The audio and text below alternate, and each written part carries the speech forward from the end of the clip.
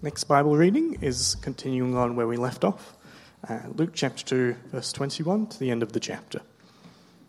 On the 8th day, when it was time to circumcise the child, he was named Jesus, the name the angel had given him before he was conceived. When the time came for the purification rites required by the law of Moses, Joseph and Mary took him to Jerusalem to present him to the Lord.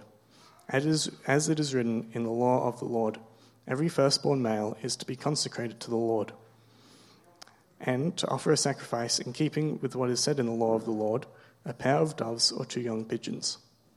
Now there was a man in Jerusalem called Simeon, who was righteous and devout. He was waiting for the consolation of Israel, and the Holy Spirit was on him. It had been revealed to him by the Holy Spirit that he would not die before he had seen the Lord's Messiah. Moved by the Spirit, he went into the temple courts. When the parents brought in the child, Jesus, to do for him what the custom of the law required, Simeon took him in his arms and praised God, saying, "Sovereign Lord, as you have promised, you may now dismiss your servant in peace. For my eyes have seen your salvation, which you have prepared in the sight of all nations, a light for revelation to the Gentiles and the glory of your people Israel." The child's father and mother marveled at what was said about him. Then Simeon blessed them and said to Mary, his mother, "This child is destined to cause the falling and rising of many in Israel, and to be a sign that will be spoken against, so that the thoughts of many hearts will be revealed, and a sword will pierce your own soul too." There was also a prophet, Anna, the daughter of Penuel, of the tribe of Asher. She was very old. She had lived with her husband 7 years after her marriage, and then was a widow until she was 84.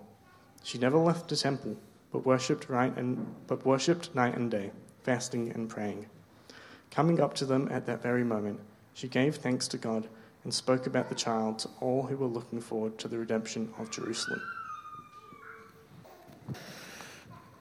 Excellent, I get to choose. Well, Merry Christmas, everyone. Gee, you're not sounding very festive. Let's try that again. I want you to say it loud enough for Colin and Sharon to hear you at home, all right? Merry Christmas, everyone.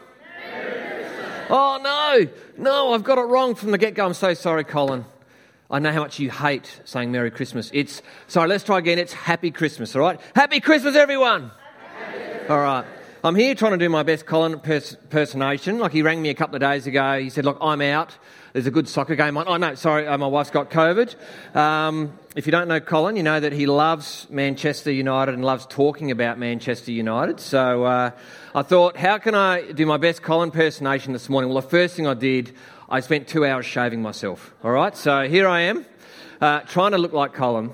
But for those who know Colin as your pastor and those who don't, he's got some pretty cool little Colinisms, I call them. You all right then? You all right? Yeah, something like that anyway. So you probably got your own. I tried to find my loudest Christmas shirt. He would be in a seriously loud shirt. This is true, brother, isn't it? You'd be here this morning in a really loud Christmas shirt. You guys love Christmas, but sorry, you've got to wait another whole 12 months, guys, to be here next year. So come back so you can actually be here with them. Now, but I think the real reason, Colin, I reckon the real reason you asked me here to help you out this morning is your favourite Christmas movie. Does everyone have a favourite Christmas movie? Yeah? Well, I think Colin and I have the same favourite Christmas movie. Who's with me on this one? It could be more for the blokes. Die Hard. Die Hard 1. This is right, isn't it, Colin? Die Hard 1. It's the ultimate rescue story. A bloke, he's coming back for Christmas, he's there, but suddenly he's in an impossible situation. He's got to save his wife from these bad people. And, of course, he does. He wins the day. And that's the whole point of Christmas, isn't it? Have you been saved this year? Have you been rescued from a hopeless situation, I wonder? Let me just pop this here and pop this down a little bit. Have you ever been saved out of a seriously hopeless situation? I've got a photo here of some dolphins. So Todd Endress, he was struck 3 times by a shark while he was out swimming, and he seemed lost. They were coming in for the final kill until some bottlenose dolphins surrounded him and brought him safely to shore. How about that? Yan Yun, She's one of those people who likes to see how long you can hold your breath, how deep you can go, those deep sea divers, Anyway, she went down so deep, she got so cold, she got paralysed, couldn't come to the surface. She was saved when a beluga whale came up to her and brought her to the surface. Wow. But here's my favourite story. It's about Lulu, the pot-bellied pig. Her owner dropped to the floor. Her owner had had a heart attack. Lulu waddles out into the middle of the road and plonks herself down. Someone stops. What's going on? Brings the pig back, sees Lulu's owner lying on the ground, calls an ambulance. She's saved. How would you be? Saved by your pet pig. You might have a Christmas story to share over morning tea or at Christmas lunch today, but have you ever been saved out of a hopeless situation? Christmas matters, and it's good that we're here this morning because it's when the unthinkable happened. When God himself came down in person to save humans from a seriously hopeless and hard situation. That's why we heard in that reading how on the 8th day, when Mary and Joe, they bring their baby to the temple to be circumcised and fulfill all of the rites that new parents of a firstborn son were meant to do, which is what we heard according to the law of Moses. And they named him Jesus. Now, why that's there is that we're being told that from the very beginning, this baby, this Jesus, is perfectly qualified by God to save people. It's the same name the angel had told Mary to call him before she was even pregnant, wasn't it? You'll call the baby Jesus. Now, who knows what their name means? Might want to share that as well. My name, John, means God is gracious, a word that means undeserved favour, undeserved kindness. My wife, she says hello, for those who know her, Geeta. Her name means sacred song or poem. Now, your fearless leader, Colin, his name means whelp or cub. How's that one? So next time you see Colin, say, "How you going, whelp?" Colin.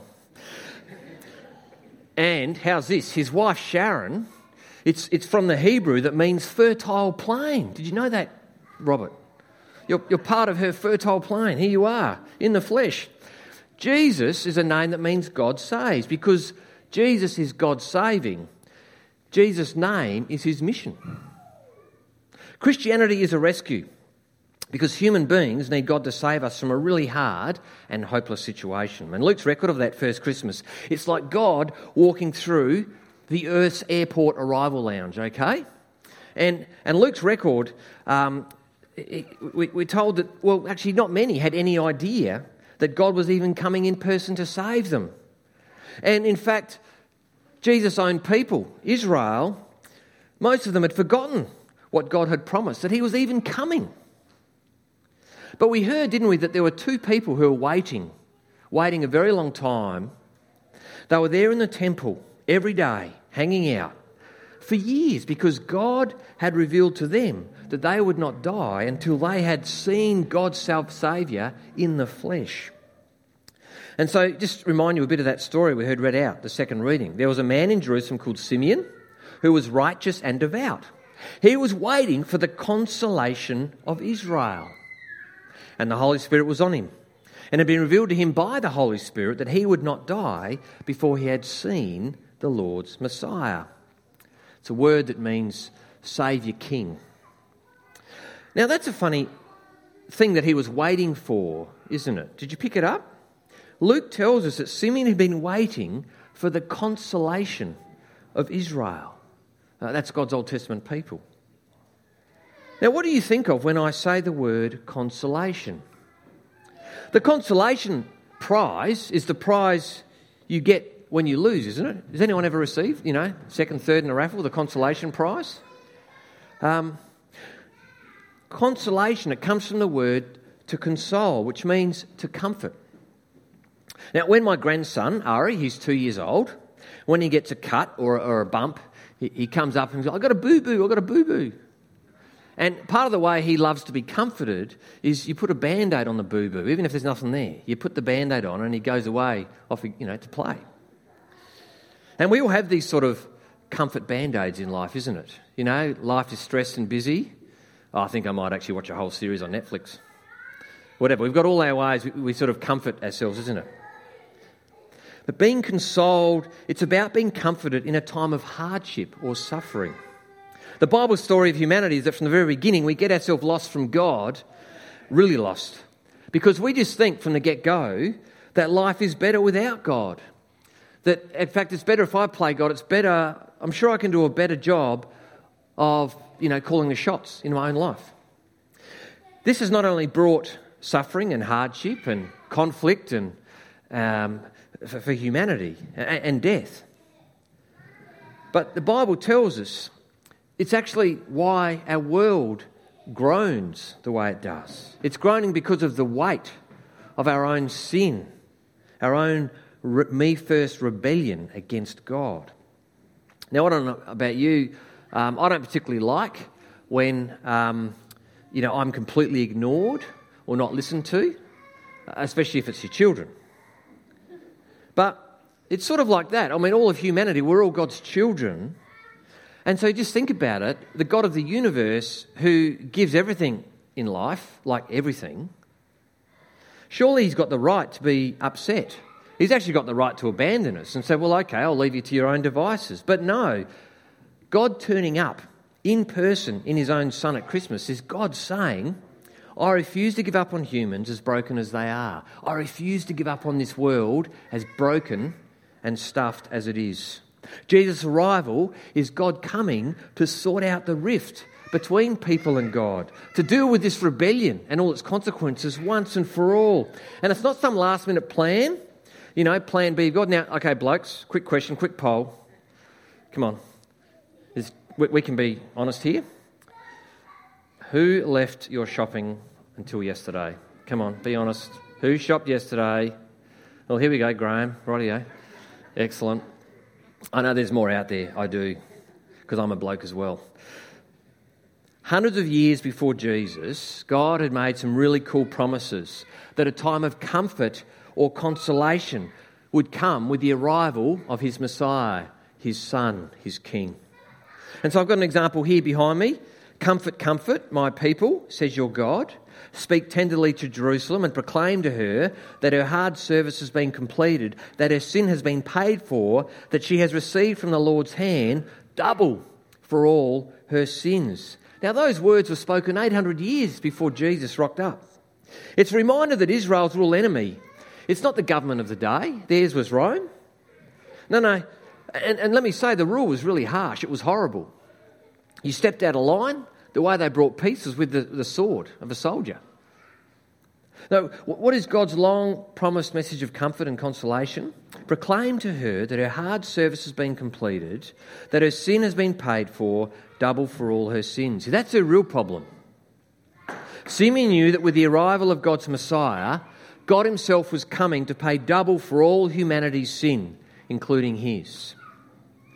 Now, Graham, I don't know what you paid for that phenomenally lavish present that you gave Robin. Maybe there's another one waiting at home, I'm not sure.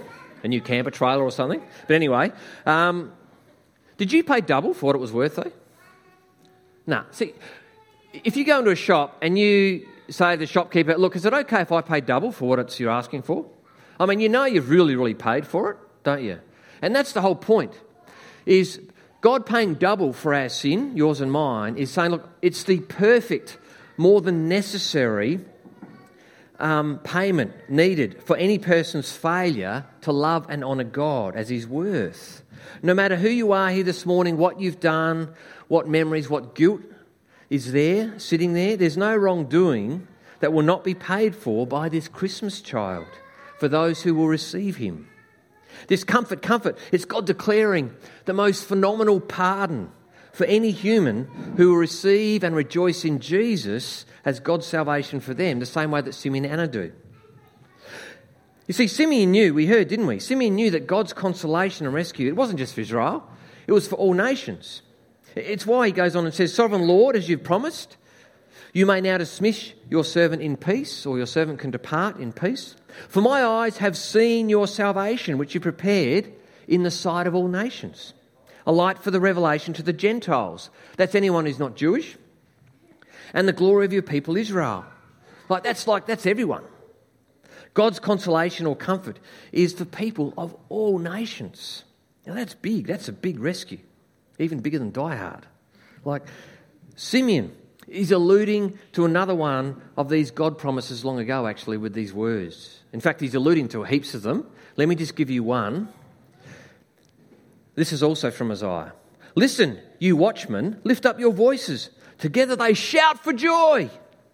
For the Lord has comforted his people. The Lord will lay bare his holy arm, his powerful arm. In the sight of all the nations and all the ends of the earth will see the salvation of our God. You think, well, who are the watchmen? Well, we meet a couple here, don't we? Simeon and Anna. A watchman and a watchwoman. You know, it's sad actually as you read through Luke's Gospel how many people, especially the educated, the elite, the religious leaders of the day, they all miss Jesus. It's like they're watching and waiting in the wrong airport terminal. Not Simeon and Anna. Two ordinary people, really ordinary people. And did you pick up what a tough life they've had? Anna lost her husband after 7 short years. She would have been married before she was 20, way before she was 20. That's meant she's spent the better part of 60 years as a widow. But both shout for joy at seeing God's salvation there in the flesh, in the temple on that day in Jerusalem. Now, in our instant sort of gratification, I'm hungry, I'll ring up Uber Eats, you know, it's just so hard to fathom waiting decades for something or someone to arrive. I mean, we get frustrated if we get stopped by too many red lights, or, you know, if my pizza's 20 minutes late or something, or I don't know what frustrates you. We're not good at waiting. But Christmas is God announcing the waiting is over. The waiting is over for all humanity. As we turn then for the home straight towards your Christmas lunch today, wherever it is, or however many Christmas meals you've got ahead of you, what does this mean? What's the takeaway for us? Well, what does Simeon say? Lord God, I can now depart or die in peace, for my eyes have seen your salvation. It's the peace of knowing that we are not abandoned by God, that you're not abandoned by God. It's the peace that comes from knowing that this God really, really is in control, despite the turmoil of Simeon's own life and the world around him. It's the peace of knowing there is real flesh and blood hope with the arrival of God's long-promised Christmas child. It's the peace knowing that every sin, every little act of rebellion that's put Simeon and his people at enmity with God is going to be paid for double, perfectly, completely by this Christmas child. Simeon's an old bloke. He's not around when God actually makes peace for his sin by Jesus' death on the cross. That won't happen for another 30 years at Easter. But still he says he can depart in peace because he knows that God's got him, that God's in control.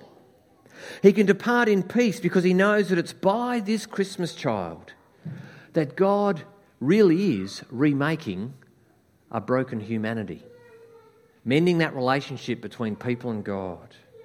That God really is remaking a broken world. It's like the father a dad who woke up really early one Christmas morning. He was determined to get a head start on the kids because he loves his morning coffee, loves reading the Christmas newspaper. So there he is, he's up. But he wasn't 3 sentences in when his 5-year-old daughter appeared. Well, yeah, how can I enjoy my coffee and paper? He saw a big picture of the world in the newspaper, so he cuts it up into all these pieces, gives this to his 5-year-old daughter and says, hey, darling, how about you go next door in the lounge and here's a roll of sticky tape and have a go putting the world back together. And so she trots off, happily off she goes, and he settles back into his coffee, his paper. He's not halfway through his coffee. And she just runs back in and said, Dad, I've finished, holding up a picture of the world put together. And he goes, what? Wow, I knew my daughter was smart, but seriously? So, how did you do that? Oh, Dad, it was easy. On the back of the cut-up picture of the world, I worked out there was a picture of a man. And if I made the man right, I'd make the world right. Friends, at Christmas, God is saying, I've made this man right. He's perfect. He alone is qualified to remake whatever's broken in your life and to remake this broken world. And that's what he's doing. And he's done it by his cross for the forgiveness of your rebellion and mine. God has been preparing his salvation over thousands of years in the public marketplace of history before all the nations. God turns up and sadly, not too many people realise and see this salvation that God has prepared for them. And here's the point. There is no person here this morning, and there's no person outside the front door of your house on your street, in your suburb, in this city. There is no person living in the most remote communities in Australia, or overseas for that matter, for whom God has not prepared this Christmas child to save them.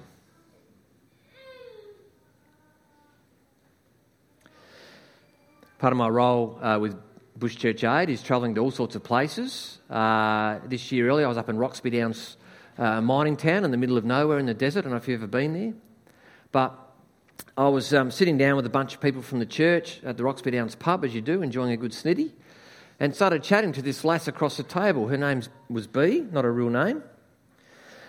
And she said, oh yeah, I'm about to have a baby in a couple of months' time. And she was young. And I just asked her about her life.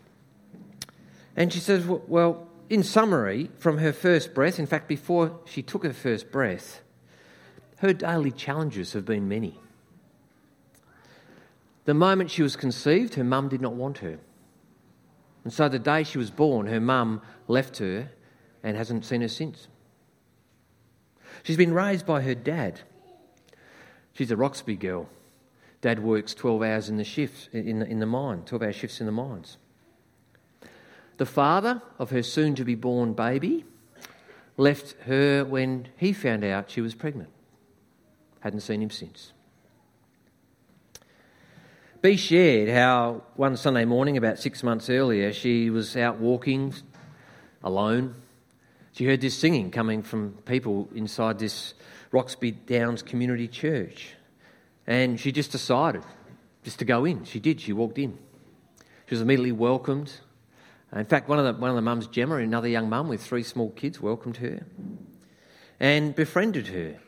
And she said, oh, do you know that there's actually a group that meets in towns for first-time mums? And so she took her along to that. Inviting her to church every Sunday, invited her to their midweek Bible study group. And B shared how, without knowing anything about God, having never stepped into a church before, she was starting to discover a God who loved her,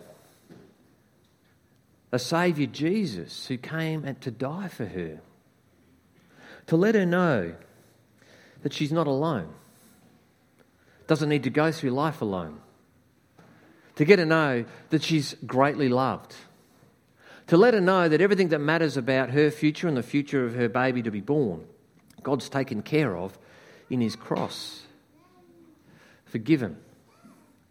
To let her know that whenever the day of her death may arrive, that she's safe and saved, that God himself will be there to lead her safely through death to life with this God forever. Do you know this? Here is the peace, here's the joy of knowing this rescue for your life this Christmas. And that invitation really is for any of us here this morning. If it's been a while or never, if you've never read the Gospel of Luke, it only takes an hour and a bit to push the pause button, to find some time to sit down maybe with a coffee, not read the newspaper, but read again the wonder of this story. And through the eyes and the ears of those eyewitnesses who were there, to be literally put in the manger, to be put there, to be there, and for yourself to see God's salvation that he has spent thousands of years preparing for you, your family, for people in your street. To see afresh and know the peace and the joy and the wonder for you this Christmas. I can't say talk to Colin afterwards because he's not here. So you can talk to me, but talk to the people you've come with this morning if that's new or fresh for you. As a little thank you, these little really good news of Christmas are there for the kids and your family. You might like to take one. There are plenty on the table out there and find a moment to read it as a family. A really special thing to do at Christmas. But I thought what I might do is just finish praying for us all as we head out into our days and into whatever the year holds for us ahead. Will you pray with me? Merciful Father, thank you so much for this really good news Christmas story that we have in the Gospel of Luke, one of 4 Gospels. Thank you that simply by reading the Gospel, your word becomes living, it puts us there, that we are able, just like Simeon and Anna, to see this beautiful salvation, this Jesus whom you've spent thousands of years preparing for each of us, to save each of us, to bring forgiveness and redemption and reconciliation for us, so that we too can know the peace and the joy of living each day, whatever happens and whenever you punch our ticket and we die, we can know that we are saved and safe in your arms, that you will bring us safely through death home to you to enjoy life with you. There's so much going on in our world, makes us feel like more than ever things feel out of control. Floods up the Riverland. We've got a war in Europe. COVID continues to be rampant. People are dying. Not just saying just the ordinary stuff of life. Illnesses, cancer, loss of jobs, rising costs of living. So many things that just makes life hard and sucky. But thank you that at this time we remember you really are in control, that you're sovereign, that you're Lord, and what a beautiful Saviour, what a beautiful God of comfort you really are. So may we be a people of good news this Christmas. Help us maybe to get alongside and comfort those people you've put in our lives with this good news of comfort and joy. Father, give thanks for this morning that we can gather here. I give thanks for your people here. And as we head out to our Christmas lunches, our festivities, we're reminded of, I guess, the brokenness in our life and families, but also of the joy of the goodness of meeting together. We pray that you would go with each of us. You might even speak through us. Help us to be these people of good news, joy and peace and comfort to our families this Christmas. We pray this for your glory. We pray this for our good. And we pray this in the mighty, powerful name of Jesus. Amen.